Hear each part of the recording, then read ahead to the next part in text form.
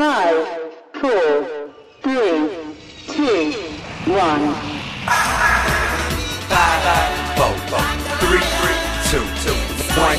Y'all ready for this? 1, 2, 3, let's go!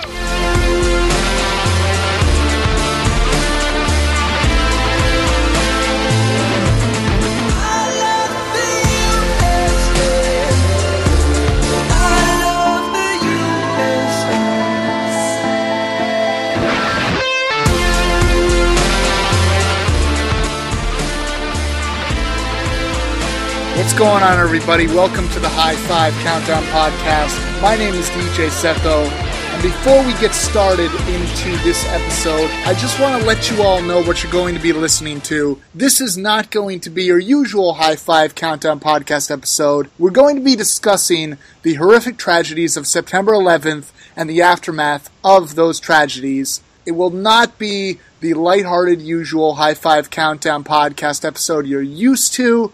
We are going to say and talk about some thought-provoking things, and it will be very unformatted, a little bit more serious than usual. So I just want to let you all know before you go jumping into the podcast. That being said, this is an episode where we're going to be talking about September 11th, and mainly the aftermath of September 11th, because it was a very different time in American history. That being said, a lot of people might be asking, why would you do a podcast on this?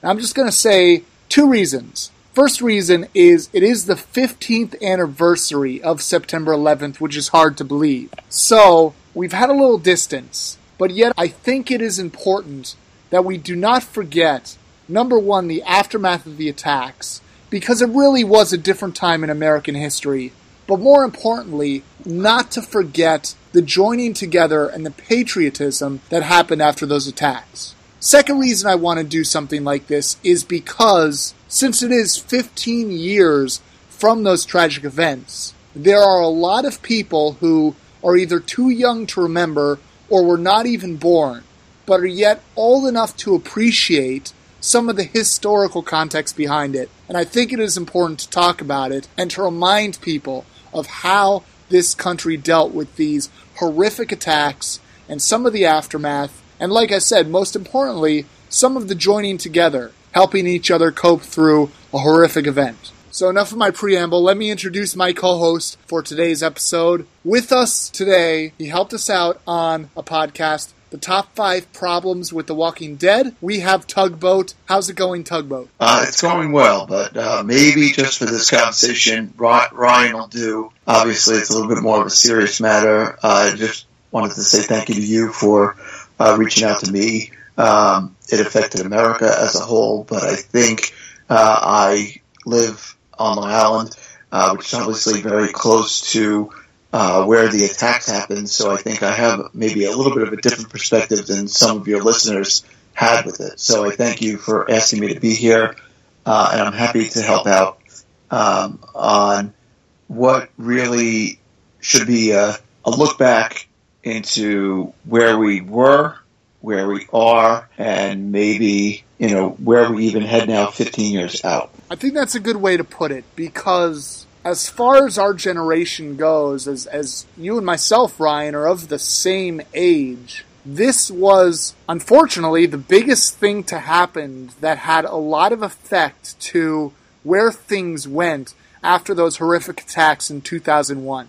But before we get into that, could you give me a little bit of context, Ryan, about where you were at and what you can remember from that horrific date in history? We've known each other from college. We graduated college the same year. We graduated high school the same year. For both of us, we were high school seniors. Now, the term high school senior means a lot of different things to people, as far as it's a turning point in your life. You're finishing up high school, going out to college. And for me, it was my second day of school. And I go into school, and all of a sudden, we heard some things through the grapevine that something might have happened in New York City, but we didn't know anything. And then everything stopped, because by 9 o'clock that morning in homeroom, 9:20, whatever it was, we had found out the awful things that had happened. I was just turned 17, just starting high school senior year, and everything stopped.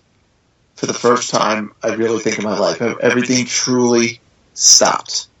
Nobody talked. Nobody wanted to talk. Everything stopped. And then as we went throughout the day, I just remember we had, I went to a private school, and we had a chaplain who had an office with a television, and there'd be students going in and out to see exactly what was going on.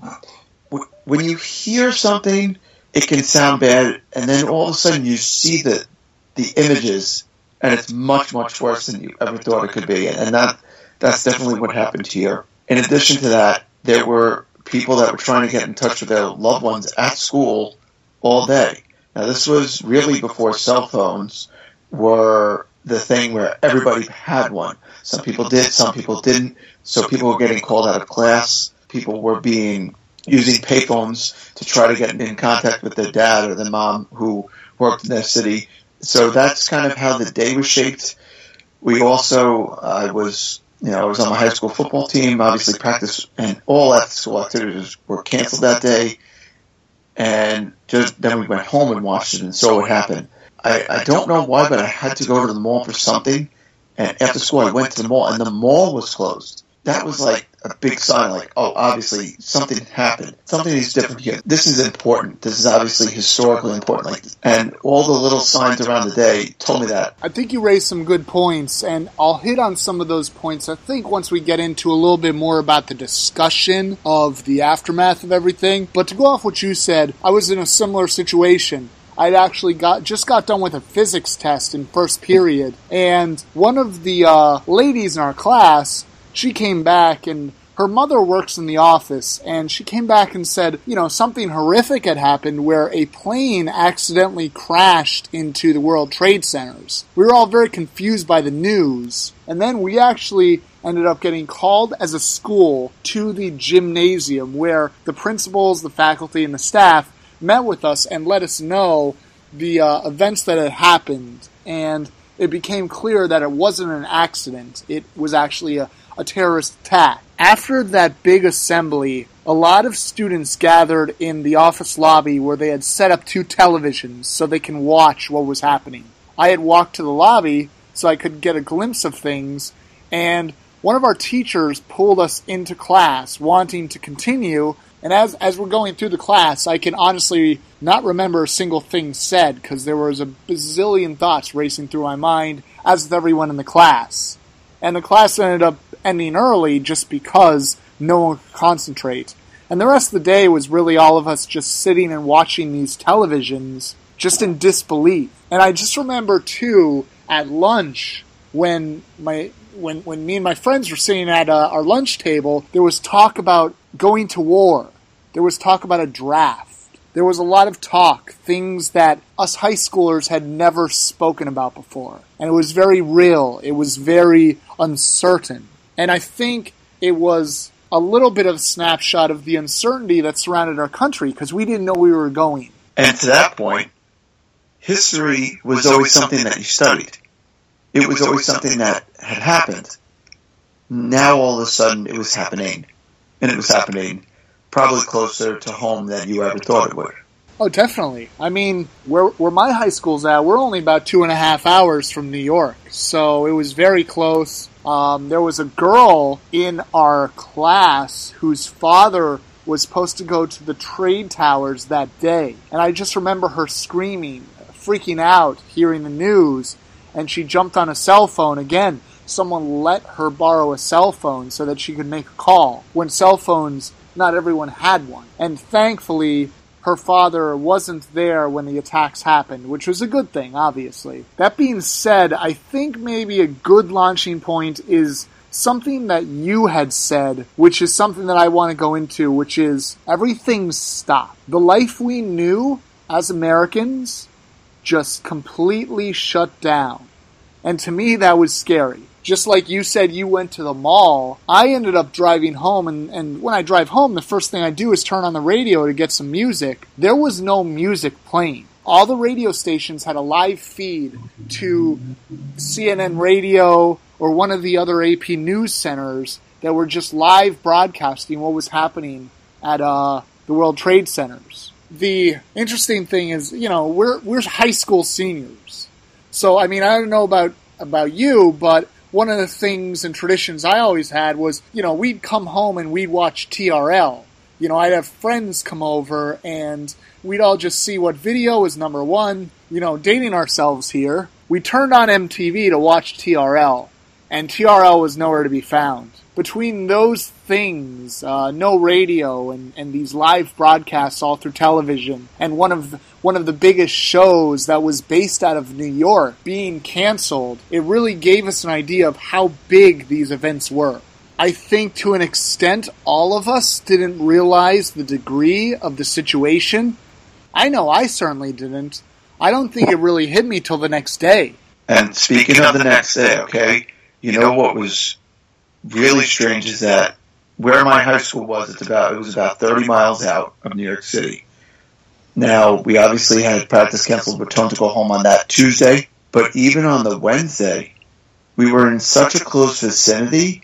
Practice was canceled because the air quality was so bad that they didn't want us breathing in anything that we shouldn't breathe in, which was really scary when you think about it, that we were in the vicinity, that we were so close that we couldn't breathe in some of the fumes that were changing the air quality, or at least that's what they worried about. That was very telling. That was like, you went to school the next day, it was like, all right, back to normal. It was like, no, things are not back to normal right now. I think that's a great point, because I remember coming into school the next day and thinking that things would be back to normal, and people were still freaked out. Where my high school is, like I said, it's about 2.5 hours from New York, so it's certainly not far, but it's not close enough where they're worried about air quality and stuff. But I just remember there was a funk the next day. There was still no clarity about things. They were still obviously trying to assess the situation. There obviously wasn't a body count at this point. There was no mention of what was going to happen, from any type of political standpoint. And we're in high school, so it's not even like we necessarily understood any of that. I just remember waking up the next morning, turning on the TV, and just thinking that I could either watch, whatever I watched in the morning, like a Saved by the Bell rerun or MTV for the music videos. The same stations were still live broadcasting. They were not doing their normal programming because none of them wanted to. Everyone wanted to stay focused on what had happened because of what a big degree that was. Well, can I tell you, I still shudder when I see some of the footage that we saw that day. It looked like something out of a movie. And for years, they had these big explosions and buildings crumbling in movies. And it was always a nice, safe thought to think, oh, well, that's a movie. And this was, at least for me, the first time I was like, no, this is real life. This has happened. And I couldn't believe that it happened. And to your point about life-changing, NFL and Major League Baseball, they never stop for anything. Their calendar moves. They have a set calendar. They have it set every year. There's a lot that goes into place. And all of a sudden, we heard that there might be some postponed games. And I think that was like, wait, what? When was the last time Major League Baseball postponed games? It feels like World War II. And I can't tell you before that the last time the NFL postponed games. That whole week, as we, now we've experienced that, what happened on that Tuesday, and now we're kind of putting the pieces together. That whole week, it was like everything was so focused. Whether you were in Mountaintop, as you said, whether people were in California, or whether we were in New York, people from all over America and really all over the world, their eyes were on us as we were dealing with this. I remember there was even, I think, a telethon where all celebrities came together pretty early on. I don't know if it was the Friday after or a week after, but I had never seen or experienced anything like it and was almost learning how to deal with the aftermath. And you add to this the uncertain fact of certain people still had not been accounted for. And you add that on top of everything, and you have people looking for their family members and not being able to contact them. I mean, we're doing a podcast about this, but really, I think you'd agree that a podcast or a TV show or a week of TV shows, or really nothing could properly capture what was going on at that time. You would see news broadcasts about families who were waiting for their missing family member to come home, who were holding out hope that maybe someone was in an emergency room and again, because of the cataclysmic events, there was no organization. Just because someone was in an emergency room, there was no way for them to notify their families because the phone lines might have just been jammed up with calls. So families are holding out hope that maybe a family member is literally in an emergency room and they can't get word back to them because even though cell phones are still a small part of our lives compared to what they are today, I remember trying to call my mom because she worked for a government facility just to make sure that she was okay, and my call couldn't get through because all the cellular phone lines were jammed. And I'm sure the landlines were even the same way, especially around New York. And you have to remember, too, even if people were in Midtown or Uptown, they closed the bridges. They closed them all. So people were walking over the bridges. It was something that had never been seen before.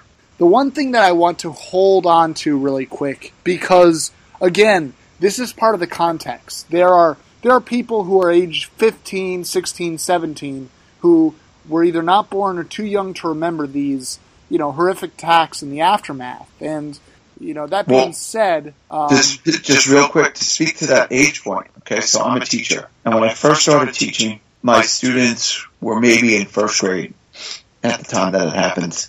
Or second grade or third grade at the time that it happened. So they remembered stuff. As of last year, they weren't even born when it happened. Because I teach freshmen. They weren't even born when it happened. When I was talking about it to them, because I always talk about it on the anniversary and explaining to them, I felt a little bit, I was like, oh my goodness, like, I know what my parents feel like trying to explain something to me that I had not seen.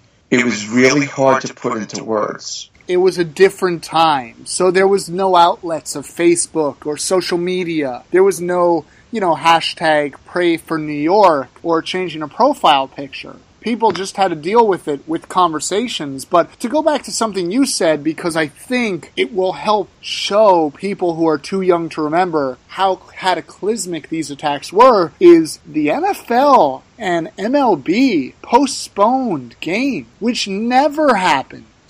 The only time the NFL postpones games is during horrible weather. Never has an NFL game been pushed back that was a non-weather-related circumstance. And a slate of NFL games, like a whole week's worth. Yes. Same thing with the MLB. I think, weren't the Yankees slated to play that night and they postponed that game? I can't remember exactly. It was either the Mets or the Yankees, because typically always one of them is home. So they went ahead and postponed things, I think, for about a week and a half. Because so 9/11 was a Tuesday. I think right around the time, because they postponed the NFL week. So I think by the time the NFL started playing games, Major League Baseball started playing games again too. I mean, just to add on to that, television shows premiere mid-September, right around the September 11th date. Most television shows did not air their premieres because of these tragic events. Every show that I was into at the time had postponed their premiere because everyone needed to decompress from these attacks.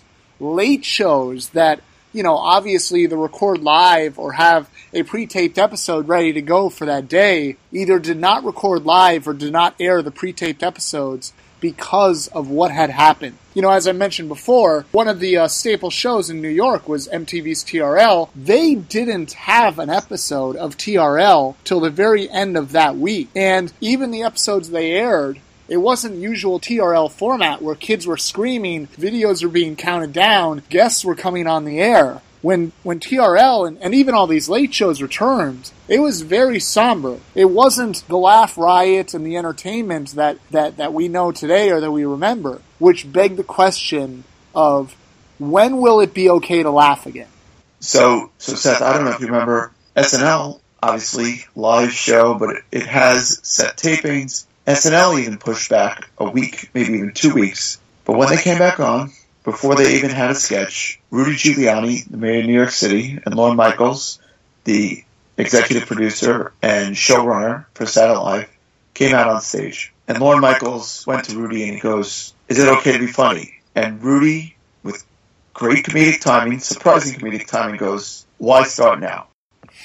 And at that moment, you felt like, okay, all right, it was a couple weeks out. Okay, we're still hurting, but it's okay to laugh. It's okay to heal. That was at least 2 weeks out. So there was a good 2 week to 1 month period where we were just in this awkward situation of where was entertainment going to go. And there were some theorists who had said that we will never get back to where we were. And obviously they had over-dramatized it, but at that point in time, that was kind of the sentiment. And I remember, I was like, are we ever going to get back to normal here?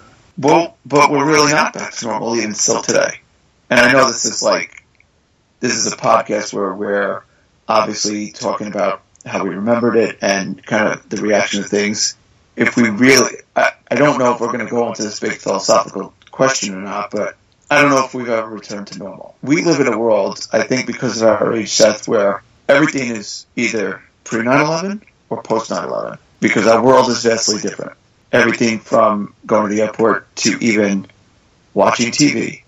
Because I think, and you might have a different point of view, but I think we live in a very changed world. We live in a more aware world, for sure. I agree with that. Before 9/11, there was not these long security lines that happened in the airport. There was not this big swallow in someone's throat when they're on the train and there's a bag left unattended. Some of the precautions that we have today were not present pre-9/11. So, I mean, that's a great point to bring up. If we're talking entertainment, I would say that we return to normal there because, again, pre-9/11, the silliness of the Tom Greens and M&Ms of the world, reality television had really started to get a foothold on TV pre-9/11. Coming out of 9/11, none of that's changed. M&M does come back. People like Tom Green do come back. Reality television is still a force after those things. It took about a month for us to decompress, but from an entertainment standpoint and from a cultural standpoint, we did rebound. September 11th, 2001, that was the first season of 24. 24 ended up getting pushed back indefinitely because one of the big scenes in 24 was the blowing up of a plane that they didn't feel was right to be on television. If things had not gotten back to normal, that might not have seen the light of day. But eventually, 24 Season 1 aired. People almost grabbed onto 24 when it finally did air because you had this, what people thought was a true American hero in Jack Bauer fighting the evil forces. And I actually think that because they waited, it helped 24 gain viewership because by that time, it was like, all right, we grieved, and now we're ready to fight back. It was an embodiment of the patriotism that people had been feeling that was swelling. Definitely. I think that's a great point that leads me into at least the next thing I remember right around the aftermath of 9/11, which is people took comfort in things that had come out right around the time that might not have been popular had the whole 9/11 time not had happened. And let me give a few examples. First is right before September 11th, the band POD had released a song called Alive.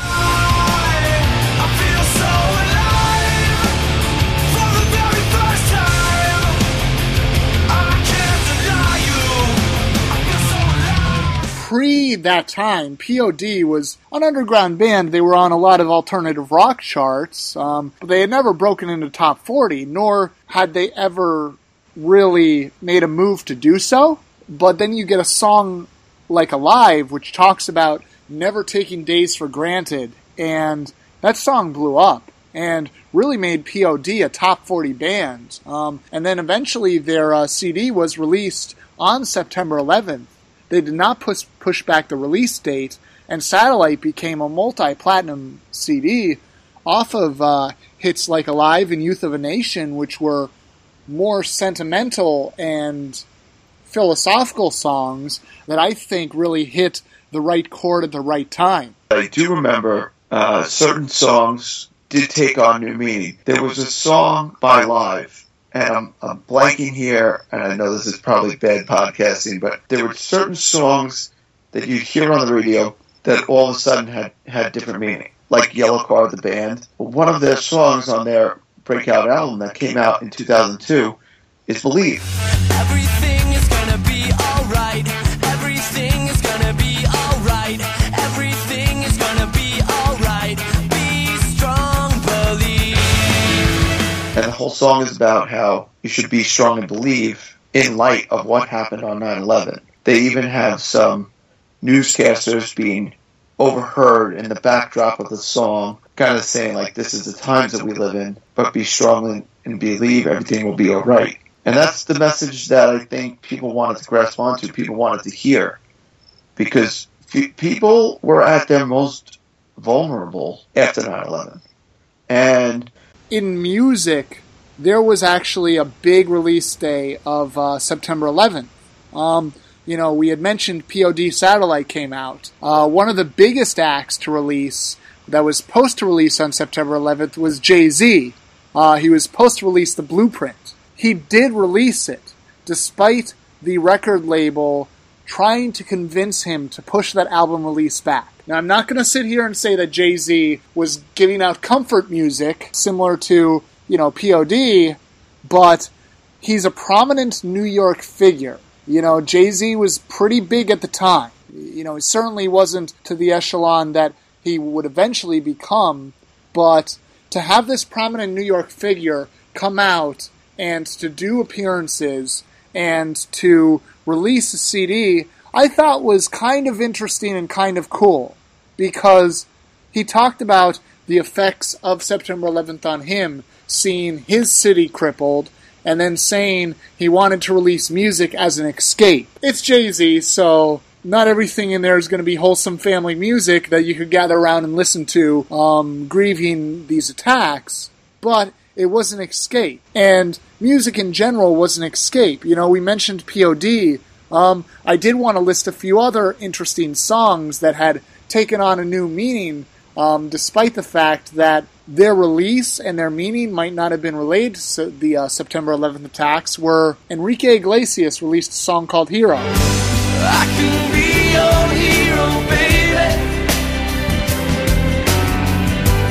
I can kiss away the pain, oh yeah. I remember that, yes. That all of a sudden it was like, wow, that took on new meaning for sure, yes. The song blew up, and the ironic thing about the song is it has nothing to do with heroes. It has everything to do with Enrique saying the love of his life was his hero. But people associated those lyrics with everything that had happened. And another one, which I know you remember, is U2's Walk On.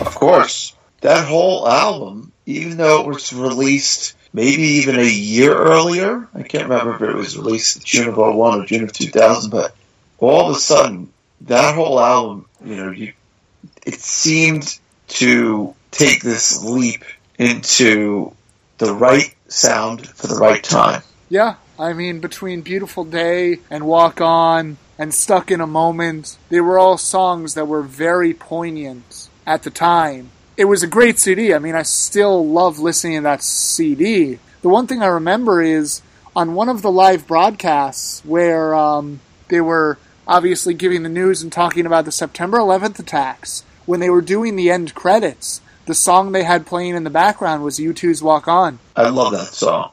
I love the message. I still hear that song, and it reminds me of that time. I'm sure you feel the same way.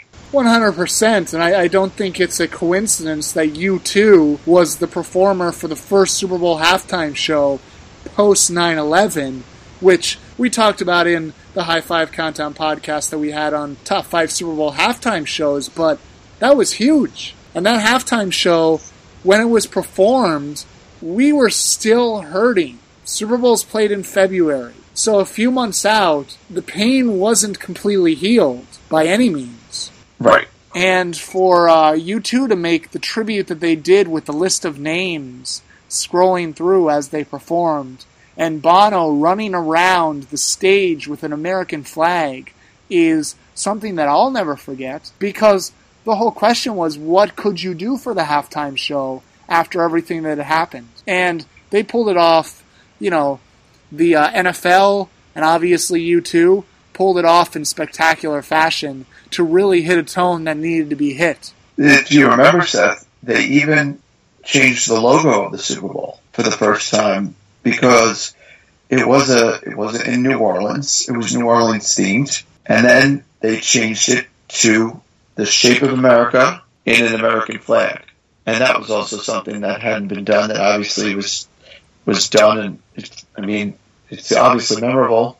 I'm sorry if I hope I'm not rambling, but like, oh, no. it's a stream of consciousness thing where, like, Seth, this hit me on so many different levels. I'm sure it hit a lot of people on different levels, but my aunt left the tower that day and got out about 10 minutes before everything happened. My buddy lost his cousin in 9/11, and I had friends who lost their parents and classmates that lost their family members, and it was awful. And I mean, to go on that point, thankfully I didn't get directly impacted. Our one classmate thought that her dad was in the towers, and thankfully he wasn't. We saw a list of names at so many different events afterwards. You know, most famously, the U2 Super Bowl halftime show, where they listed all the names of the September 11th tragedy victims. But that being said, I can honestly say the thing that truly hit me actually hit me very recently. And part of the inspiration for us to do this podcast came from when I went to New York on July 4th weekend. One of my destination points was the 9/11 Memorial Museum. I had heard a lot of things about it. It was going to be an emotional experience, but it was a great display. It was done in all class. It truly was. And for anyone who has not gone to that exhibit, please do, especially people who might not remember the times, because it truly gives you an essence of how many people were affected by this, how it changed so many lives, the peril and the devastation that it caused. But to go off the point you were saying is, the one room in the exhibit, and I don't know if you've been there, Ryan, is the room where they have all the pictures of everyone whose lives were lost in the devastating attacks of September 11th. I'm walking around the room looking at the pictures. They weren't just names. They were faces. And in some cases, there were stories, as the room also had belongings that were found in the rubble or that family members donated of the people so they could be remembered. It was a true reminder of lives that were lost in those tragic events. Faces of people who were happy and who were going on their daily lives, not thinking that anything could change. And all those people, unfortunately, had a horrifying end. And all of those families had to cope with that tragedy.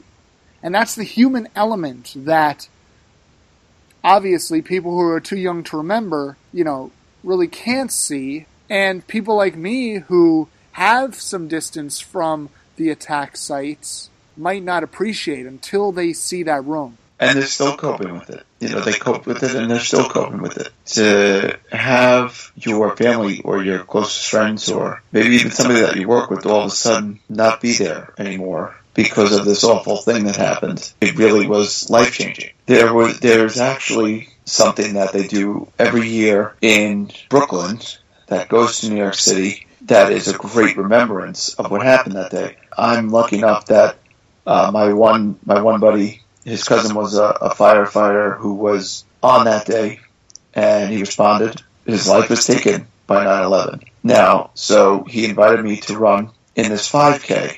Now, and this one is called the Stephen Siller Tunnel to the Towers Run.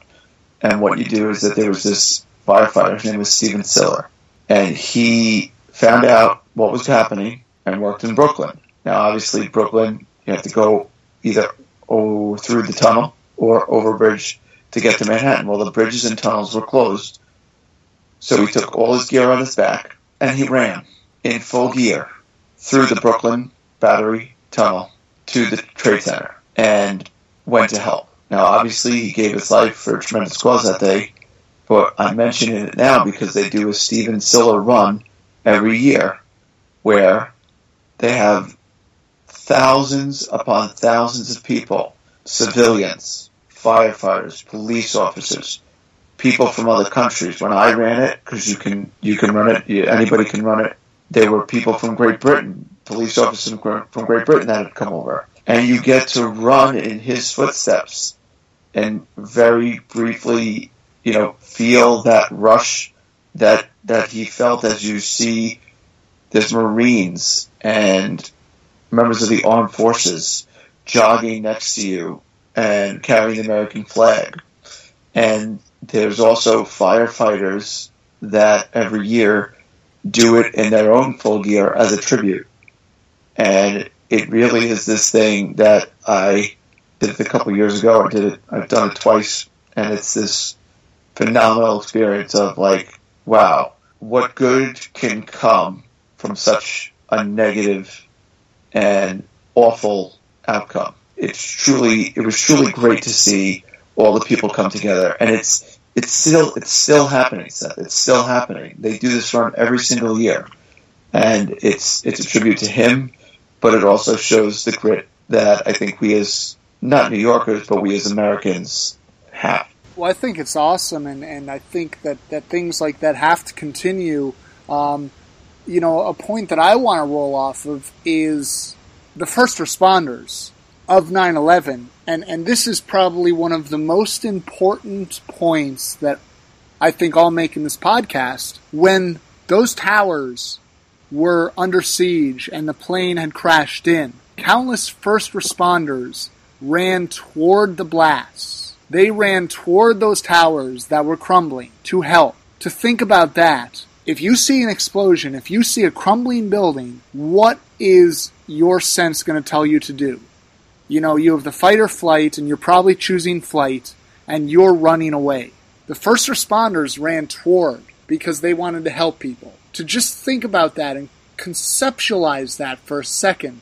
They were running toward those buildings, and the reality is there was a good chance they weren't going to come back. But they did it, and they did it fearlessly. And I think that's important for us to remember as a society. I think that the respect of first responders had risen and elevated because of it. They were heroes, and they deserve that recognition of heroism. I mean, they deserve it every day, but following those attacks and the stupid things you kind of attach memories with. I remember, I'm a big fan of the show Survivor, and the year after those attacks, an episode of Survivor had aired that brought a new cast on. And at the beginning of the show, they give their professions. And one of the contestants was a New York City police officer. And everyone applauded him on that show. It wasn't asked for, it was just a natural thing to do. That was something that had happened post 9/11. Not just for a few months,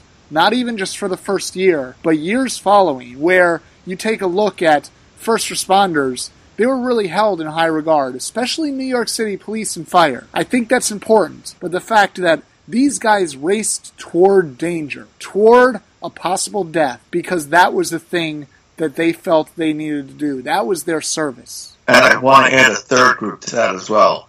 They're called the PAPD.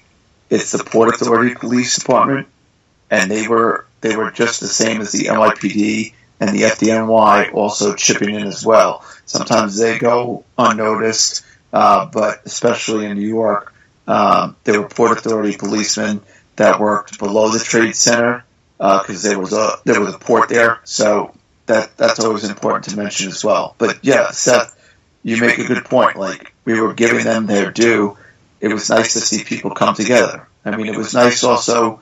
It's always good when you get a reminder or something important happens in a place that you might not expect. To that point, Seth, when you asked me to be on the show, of course my mind started racing of what do I remember most about the aftermath of 9/11? And I remember baseball. I remember baseball for two reasons. There were two really big moments that happened in baseball after 9/11. The first was on September 21st, 2001, obviously, and the Mets were at home. They were playing the Braves. The Mets were maybe a couple of games above 500, trying to stay in contention, but it didn't even matter. All anybody wanted to do was go to a ball game. At the bottom of the 8th, Mets down 2-1, and Mike Piazza comes to the plate. The recently inducted into the Hall of Fame, Mike Piazza. And he even spoke about this in his Hall of Fame speech, because he got up to the plate. They had been wearing FDNY caps and NYPD caps and PAPD caps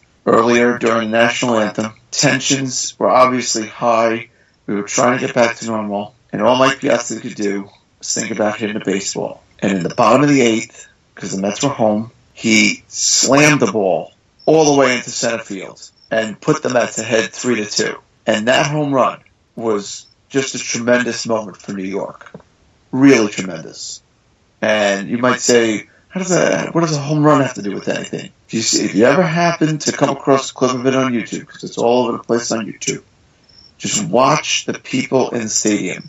There were firefighters and police officers there that night, as well as just New Yorkers. And it was a very small moment of triumph. And it wasn't just the Mets that experienced a strong baseball moment after 9/11. It was Major League Baseball holds their World Series in the last week of October, typically every year. In the year of 9/11, because it was delayed a week, we were playing November baseball for the first time ever. Well, the Yankees went on a somewhat improbable run to make their 4th World Series in a row. And after being down 2-0, they came home down 2-0. And 2 major things happened. In stunning fashion, in 3 games in Yankee Stadium, they won all 3 games, and Derek Jeter was the hero and named Mr. November. In addition to that, another baseball moment that happened during the World Series was that George W. Bush came out, and this has been well documented, but he felt like he needed to go out there and throw the first pitch. Now, this was really scary. We had just had this major attack, and obviously tensions were at their absolute height. But what does George W. Bush do? Comes out to the mound, cool, calm, and collected, and throws a perfect strike. All of those feelings kind of jumbled up together between the Piazza home run, the George Bush strike, and the Yankees coming up with 3 improbable victories to push the series back to Arizona, up 3-2. They were all small moments that just helped New Yorkers get back to normal, but really also told the country, like, we're gonna get past this. So, Seth, those are some of the things that I remember in the sports world that happened right after. Ryan, I have one more point, which is probably going to hit my point on this podcast home that I want to bring up. Before I do, did you have anything you wanted to mention? So it's a 10-year anniversary, and my uncle, he was a member of the New York Police Department, and he was also in their Emerald Society, which is their pipes and drums. So the bagpipes and the Celtic drums and the bagpipes, he was a member of that. He was heavily involved in that. But he had this opportunity. The 10th anniversary of 9/11, there was a game being played at the Meadowlands between the Jets and the Dallas Cowboys. My uncle and I, we were season tickets for the Jets at that time, season ticket holders for the Jets at that time. And they had asked him to play. So my uncle, on the 10th anniversary of 9/11, with the 2 bright shining lights going into the city that was supposed to represent the 2 towers shining up from the field, they darkened the whole stadium, and they shined these 2 bright lights from the field. And he played the bagpipes to kind of commemorate the anniversary. And it still to this day is one of those times where you just stop and absorbed it all. Now all of a sudden we're 15 years out, and I don't know about you, Seth, but in certain ways that feels just about right, and in certain ways I feel like it happened a short time ago. I agree. I kind of feel like I can remember it like it was yesterday. And to say that it's 15 years past, it's just very weird to say that, because it doesn't feel like it. Everything that I remember from that day, my reactions, as we're talking about this podcast, it's not hard for me to remember how I reacted to things as a senior in high school. It's not hard for me to remember some of the things that were going on in sports and in pop culture during that time. So when you say, oh, by the way, September 11th was 15 years ago, it's difficult because I'm going to be shocked, because it doesn't feel like it. No, it doesn't. And, when you mentioned your point before about how, even though we live in the same world, we live in a much different world, and you kind of were hinting at that when you were talking about the social media aspect and changing your profile picture or posting a tribute or things like that. One of the things that I really remember from 9/11 and that I still carry with me is seeing all the people help. And you've seen people post that quote, I believe it's attributed to Mr. Rogers about, in the scary times, you look for the helpers. But it's so true. But what I really sort of cherish about 9/11 is that people, and I sound so old here, but I don't even care, people weren't on their phones updating their statuses. People were looking for ways to help. People were looking for how they could do something to make those suffering feel better. And now you could have been suffering because you or your family lost a loved one, or you could have also been suffering because you were just an American who felt vulnerable. Lots of different reasons. In all this suffering, you saw people helping. I think sometimes you forget that when people are challenged, they can really show you what their best side of them. And that's what really came out in 9/11. And one other final thought, Seth, is people's lives, over 2,000, I believe the number even is as high as over 2,400 people's lives who were lost on that day. Their families, their firehouse, or guys and ladies who were in the firehouse next to them or on the force with them. It's forever changed for them. Friends, family, people that they work with. I mean, their lives have forever changed, and it's still not the same, totally, for those people. It happened 15 years ago. It's still something that people have to deal with the effects of on a day-to-day basis. And you mentioned the 9/11 Museum, and that's a true testament to the victims. But I also think that the new Freedom Tower is a true testament to not only the victims' memories, but also the American spirit as a whole. 15 years. That's a decade and a half. So yeah, there was not social media. So it was a lot of honest reaction between family and friends. It was a lot of honest questions of what can I do to help? And it was a lot of patriotism that wasn't simply expressed through posting a profile picture of a different color or posting the picture of a flag, but by sending food to New York, canned goods. Our school obviously had a canned good drive. Or going down there and helping bring water to the people who are cleaning up the rubble. It was a true expression.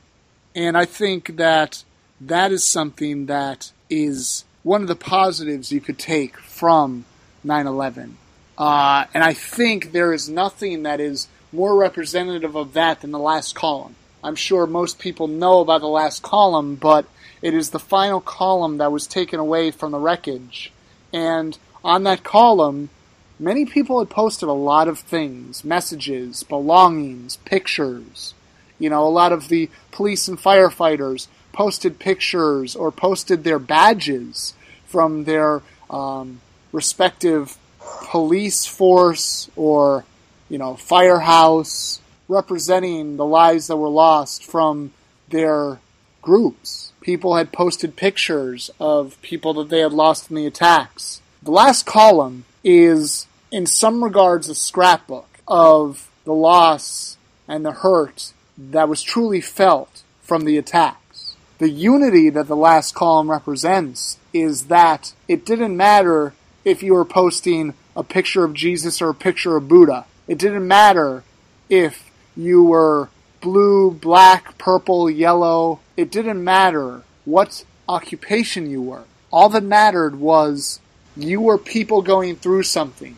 You were people trying ways to express a pain that you felt.